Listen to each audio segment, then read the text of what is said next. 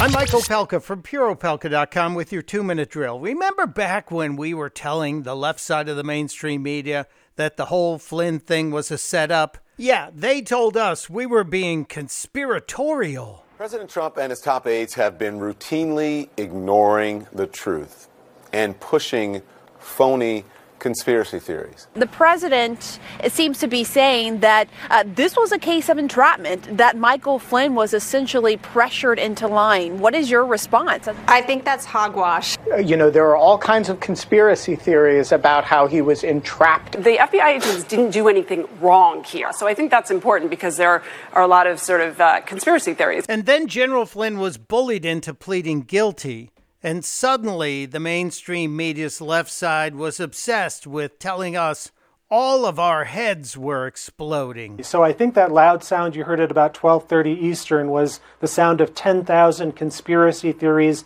by the Trump defenders exploding. The sound you hear is 1,000,000 conspiracy theories exploding. I could call them the Trumpettes. All over the country, their heads were blown up.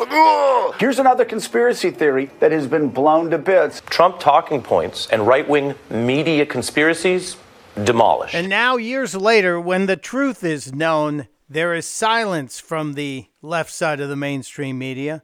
Silence.